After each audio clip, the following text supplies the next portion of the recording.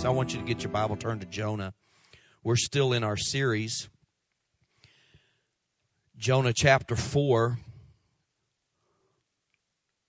We're going to be looking at verses 1 through 3. Today we're talking about the blinding consequences of unforgiveness. Blinding consequences of unforgiveness. Week 1, real quick recap. Week 1 was Jonah's most expensive trip. You remember that? How much it cost to run from God. Number 2, we talked about how the cost is paid. How did Jonah pay that cost? Now, week 3, we talked about the supernatural results of obedience. That once he was obedient to God, then that is always supernatural what happens, what follows from there. Today, we're going to talk about the blinding consequences of unforgiveness. So in our story, Jonah has finally,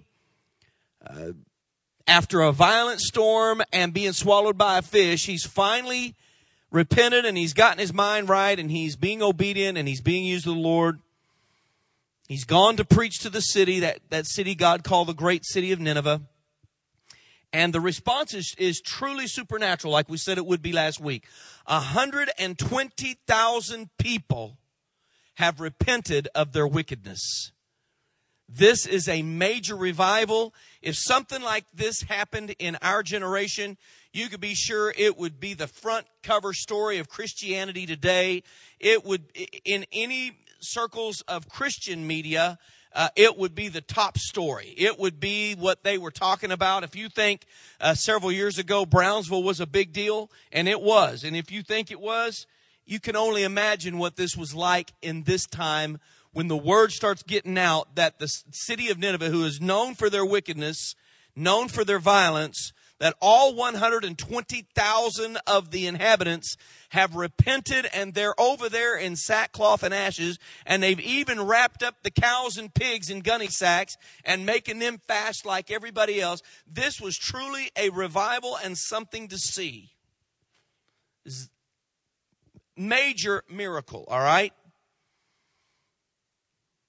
It's hard to imagine a revival like that today, especially without the media that we have now. They didn't have access to those kinds of things.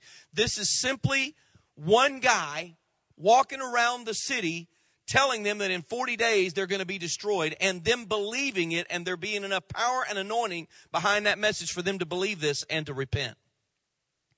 They don't have TV, no books. It's just one guy walking around preaching and they're repenting. So Jonah is right now the most successful evangelist in the world. What is his response to all of this success? He is the man. Text, Jonah 4, verse 1. Jonah was very upset about this, and he became angry. So he prayed to the Lord. Lord, isn't this what I said would happen when I was still in my own country? That's why I tried to run to Tarshish in the first place. I knew that you're a merciful and compassionate God. You're patient and always ready to forgive, reconsider your threats of destruction. So now, Lord, take my life. I'd rather be dead than alive. Kind of a strange response for the guy who is the most successful evangelist in the world. I read that and I said, wow, and backwards, wow. You know? Look at the sequence in Jonah's life at this point. We go back to where we started. Let's go back. God calls Jonah. Jonah runs. God catches Jonah. Jonah pays. God calls Jonah.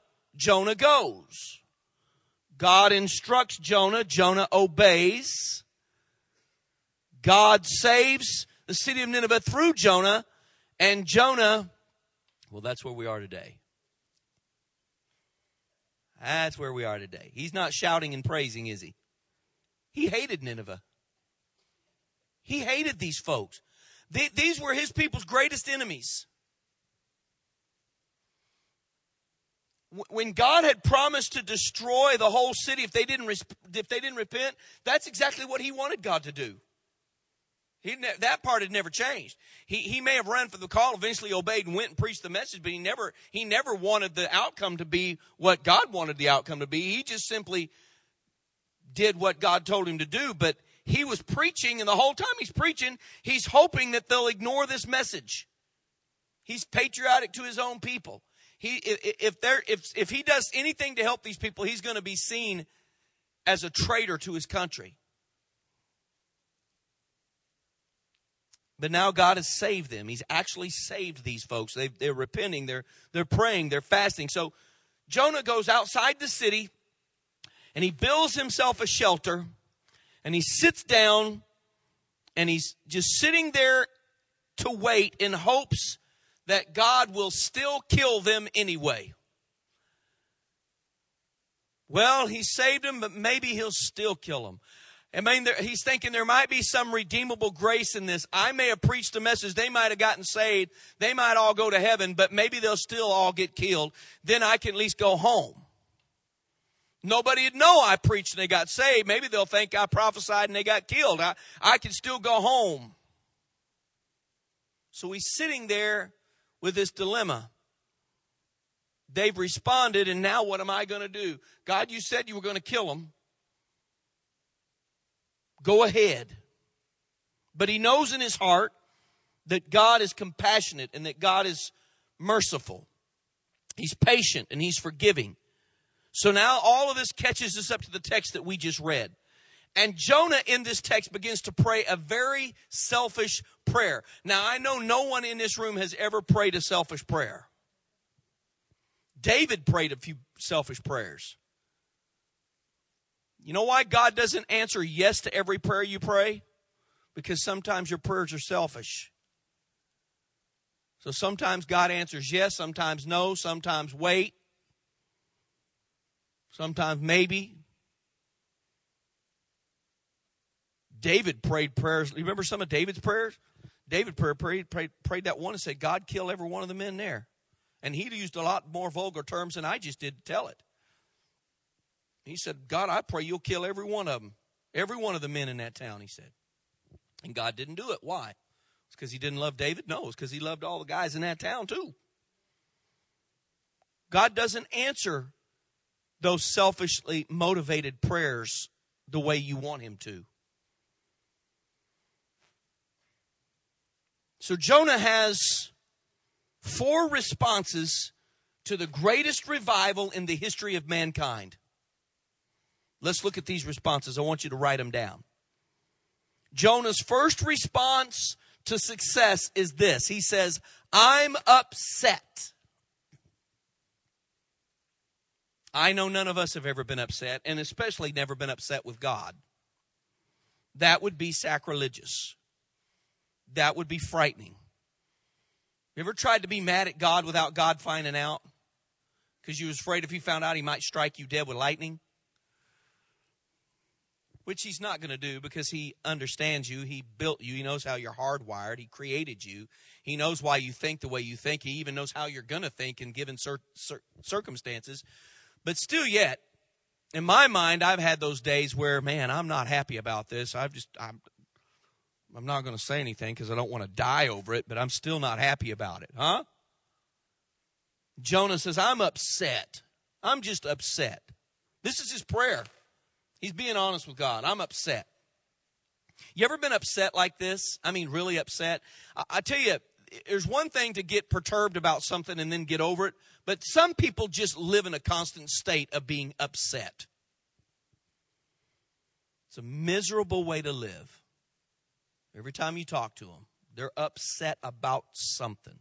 Invariably, something is wrong, either at home or at church or at work, but they're always upset about something. You can't please them. I'm telling you, their life must be a waste of time because all they do is be upset about something. Their world is never right. You get to the point where you don't even want to ask them, how are you doing? Because you can't bear the negativity of finding out. You know anybody like that? Don't point. Just stay in a constant state of being upset about something. Once there was a little boy who wouldn't eat his green beans. And Mama said, eat those green beans or you're going to get punished. And he just flat not going to eat them. She'd tried threatening. She'd tried every modern known way of counting. That works, doesn't it? I'm going to count to 6 only one more time. If I get to 6 this time, then next time I'm counting to 10. And yet he wouldn't eat his green beans. So finally, she could not motivate, manipulate, or any other way get him to eat his green beans. So she pulled God into the equation and she said, I'm not the only one upset about this. The fact that you will not eat these green beans has even upset God in heaven. Now go to your room and think about how he's upset with you. So the little boy went in his room and he's sitting on his bed. While he was sitting there, a violent thunderstorm broke out. Lightning, thunder, rain, hail. So bad that the mama's starting to be frightened by this herself. And she's thinking, surely this little one in there in his room, he's probably really scared. So she's sensing this. She thinks, I better go check on him. So she goes in, opens the door to look. She's going to say something to him before she could. She could see him, and he's standing at the window, hands in his pocket, and he's mumbling under his breath. And he said, really, God, such a fuss over a few green beans.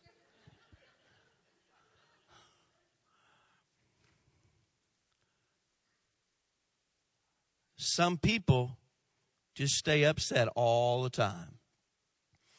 It can be over something as little as some green beans. Whatever it is, it's always something, but they stay upset. Jonah said, I'm just upset about this whole thing. And he said, I'm not even just upset, but he said, I'm angry about it too. I've gone beyond being upset to the fact now I'm just flat mad. I've thought about it till I've got myself worked up to a tizzy and I'm angry about it. Again, we know people that are always angry. And you know what the source of their anger is? Someone else. Someone has said something. Someone is always doing something to this person. Someone keeps them angry all the time. It's not always the same someone, but it's always someone. It's never themselves. I'm just angry because somebody's out to get me. Somebody's done me wrong. Somebody deserves to pay for this. Someone.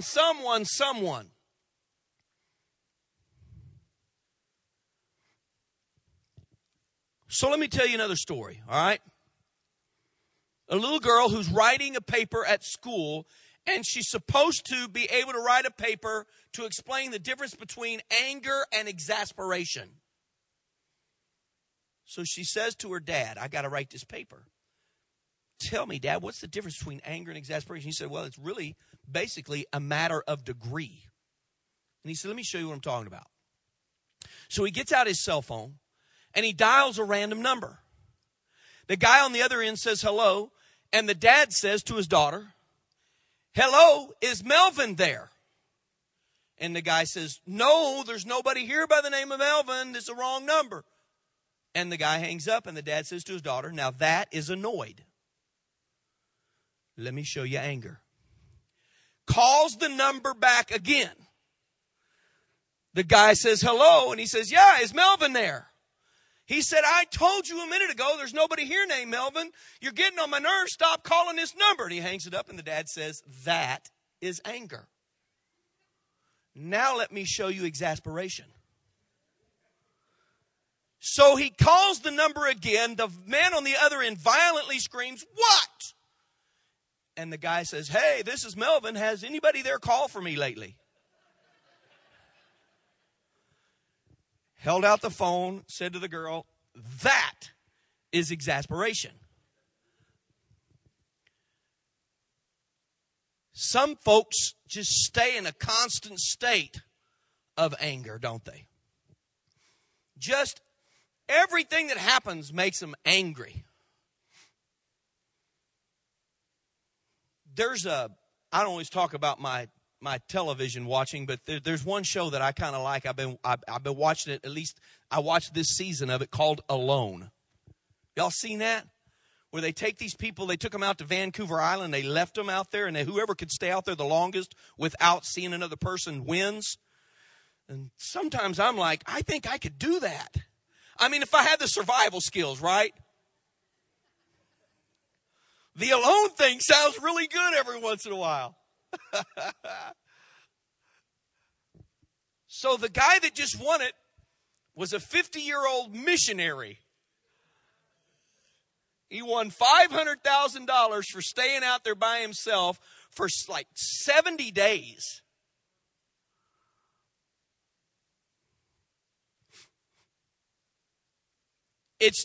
There was one guy on the show who was far different than the missionary. The missionary, he's exasperated from time to time. He's trying to find food. They don't have any food. They're trying to find food.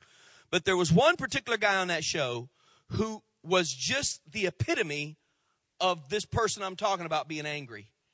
Every time they went to poor Larry, dude cussed. He cussed. They couldn't even, how they always have him to bleep out the words? And Larry would say, I'm something beep, beep, beep, beep, beep, beep. And he's throwing logs. He's kicking trees. He cussed the whole time he was out there. Just cussed and throwing things and screaming and crying and cussing. Till he finally broke down at the end and prayed for a while. And he's saying, God help me. God's like, we quit cussing me and maybe I'd be able to help you a little, Some folks just are angry. And it doesn't take nothing for them to get there. Why is that? Why is it that somebody can just go from here to just crazy angry like that? Why? Because something's going on in there real deep down inside. Something has happened in them that has caused them to go from being upset to being constantly angry. And if they're not careful, they'll become the third one that Jonah was, and that was bitter. Bitterness. It's the act of harboring unforgiveness. Something may have happened 50 years ago, and they're still bitter about it. Or it may have been 2 weeks ago or 15 minutes ago. The bottom line is a bitter person can hang on to bitterness for a long time. Sometimes they may not even truly remember why they're that way. They've just become that way over time, and they hang on to it. Bitterness. And to hear them tell it, they're going to be bitter until vengeance has been exacted upon that perpetrator. The problem is this: the vengeance can never be grave enough for the bitter person to think so. You understand what I'm saying? The person that offended them could be taken out and their ears could be cut off. They could pull out all their hair one by one, put them in prison, starve them, beat them, break all their legs and arms. And the bitter person would still be like, well, that's not enough. They need to suffer. They hurt my feelings. They hurt my feelings. They should be killed. That's what bitterness will do to you. The blinding consequence of unforgiveness. The offender. Until this offender has been punished to the extent that the offended deems necessary, which is never harsh enough, this person will remain bitter. What is bitterness? What's it look like? Did you ever hear the story about the guy who got bit by a rabid dog and they rushed him to the hospital? He's laying on the table and the doctor's examining his leg, and he reaches over and he grabs a legal pad, and the dude is just feverishly scribbling on this pad. And the doc's watching this. He's like, man, this guy thinks he's going to die, And this man is just scribbling, writing, feverishly writing. And finally the doc says, hey, buddy, settle down, man. He said, when we get done with this, you're probably going to need some shots, but you're going to live. You don't need to be making out no will. The guy said, I'm not making out a will.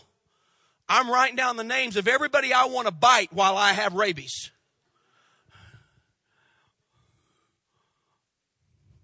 That's bitterness. People didn't laugh at that, are bitter.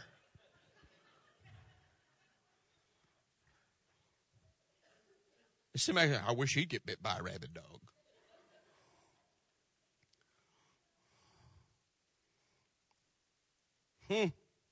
Jonah's just bitter to the point that he said, I wish I could just die.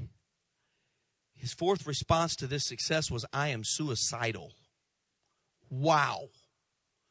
How dangerous is unforgiveness? How dangerous is unforgiveness left unchecked in your life? Pastor, are you kidding me? I'm not kidding you. You can go from being upset to angry to bitter to suicidal. I'm so angry. I'm so mad. I'm so upset for so long that I just wish I was dead. If they're not going to die, I wish I'd just die. I just can't take this anymore. Because the vengeance has never been exacted on someone that they think should have, or justice has never come the way they thought it should. The health of their body and their mind and their spirit has deteriorated so bad that they're either slowly killing themselves or else they've started to wish that they were dead. There was a guy named William Walton. He made this statement years ago. He said, this kind of slow killing of oneself could be compared to being stung to death by one bee. Think about that for a minute. How long would it take? How miserable would it be for one bee to sting you until it killed you? That's what unforgiveness left unchecked does in a person's life. To the point that you are slowly killing yourself. Let me ask you this. Do you think that the person that offended you is stressing about this? They probably don't even know you're upset. They probably don't even know. That's what makes you so mad. Every time you see them, you think, I saw so-and-so again, they still didn't apologize. They don't even know they owe you an apology. They might even think you're buddies. They might go back and tell their husband or wife, hey, I just saw so-and-so. Man, we had a great talk. You go home, tell your family, I wish he was dead. I wish I was dead. And he don't even know it. How many people are going through their lives with this kind of unforgiveness? And it's just robbing their energy, and it's robbing their joy, and it's robbing their life. It's robbing their future because they can't get past what somebody else did or said. You can't control anybody else. You can't control what they say or what they do or how they hurt you. But I'll tell you this. If you don't forgive them and move on, you're the one that's going to suffer. Pastor, I can't forgive them. I can't forgive them. Well, you just don't understand forgiveness. Forgiveness doesn't mean that you go to them and say, it's okay what you did to me. That's not forgiveness. Forgiveness isn't even for the other person. It's for yourself. You forgive them so you can move on. Whether they might not even accept your forgiveness. It's not your problem. Your job was to forgive and move on so you could be released from the shackles and the chains of the heaviness of carrying this burden. It's not that you have to be, you say, well, I thought I had to be willing to go to them and say, it's okay the way you hurt me. Maybe it's not okay the way they hurt you. Maybe it's not okay. But you're still going to have to forgive them even as Jesus forgave us. Look how you offended him. Look how you offend Jesus sometimes today, even as believers. Even as Christians, look how you sometimes offend him. And yet, he says, I unconditionally love you, and I choose to forgive you. It's insanity, Jonah. What we're doing to ourselves is outrageous.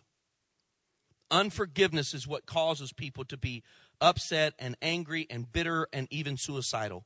And Jonah had told God, he said, I would rather be dead than alive. And God must have been thinking, why? In fact, he said, what right do you have to be so angry? What right do you have to feel this way? And God, in God's mind, he's reeling off all the things he did. Think about what he had done for Jonah. Just since Jonah started being disobedient, I've loved you. I came after you. I restored you. I called you. I used you. I protected you. I gave you huge success, none of which you deserve. What have I missed here? The bottom line is this: unforgiveness blinds a person. Unforgiveness will blind you so that you cannot see the mercy and the goodness and the fairness of God. If you are living in a state of unforgiveness, you can't see those qualities of God. They're there. He is good. He is fair. He is merciful. He is loving, compassionate, kind, forgiving, considerate. He is. All the time he is. You just aren't able to see it right now because of the state of your mind and your heart. Unforgiveness will do that to you. This message is not over. I thought we were going to go 4 weeks, but it looks like we're going to go 5. Because this is a really good place to stop. And we'll pick it back up next week. Is that all right with you? Any of you that come back next week, we'll hit it again. We'll figure out what happens to poor old Jonah. But let's not skip on over. I mean, we could keep on rolling, but why? We have found ourselves at a place right here. We have found ourselves at a point where that we need to contend with the word in our spirit. Why move on? Maybe there's somebody here who's dealing with one or maybe all of these things as a cycle in your life. Pastor, I'm upset. Pastor, I'm angry. I'm bitter. And maybe some even who would say, I just don't want to keep living like this. I'm so angry, I don't want to live like this. And I would say, truly for a minute, stop praying your selfish prayer of God, kill them all. Get them back. If you'll get them back for me, I'll start having a better attitude. Stop praying that prayer and instead pray a prayer that says, Lord, I know you're good and I know you're fair and I'm sorry for my bad attitude. Help me forgive my enemies the way you forgive me. I don't want to be blind anymore to what is true. And I'm not going to ask you to raise your hand because who of us wants everybody to know, yes, Pastor, I'm the one that's just I'm angry at everyone and everybody just stinks and I wish they were all dead. I mean, I'm not going to ask you to raise your hand and be that person.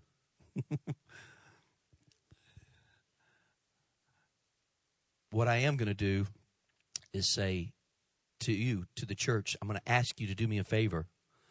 I'm going to ask you as a church to respond to this word, so that the people among us who really need to can without us knowing who they are. Because there's some people here right now who really want to get on their knees and tell God, God, I'm so tired of carrying this burden. I'm so tired of carrying this load. How desperately I want to be free from this, God. I want to forgive. I want to move on. But if we sit here and we call them out and make them come forward and then we all sit around and watch them down here, they're not coming.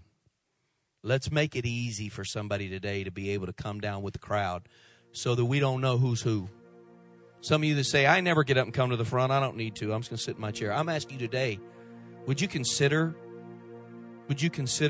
coming to the altar today or going around, you know how we do, we go and we pray all over the building, or would you consider today responding in some way so that you can set the pace for those who really are dealing with this word and they really want to right now. They want to get on their knees. They don't want to wait till tomorrow. They would really like to have a chance to respond to the word. because they don't want to keep carrying this burden. So let's all together, let's all respond and give them a chance. Nobody's going to know who anybody is. But if you're that person, you're saying, this word is for me. I'm tired of this and I'm ready to bring this to the Lord. I'm ready to be free from all this unforgiveness. I'm ready to lay this at His feet. I'm ready to move on. Then don't let this opportunity get by. Amen? So all across the building, would you stand? Stand to your feet. Neil's going to lead us in this song. And as he leads us, these altars are open. I want as many of you as will respond, so everybody that needs to can. Does that make sense? And let's respond by this time of time in the altars in prayer. Amen? God bless you.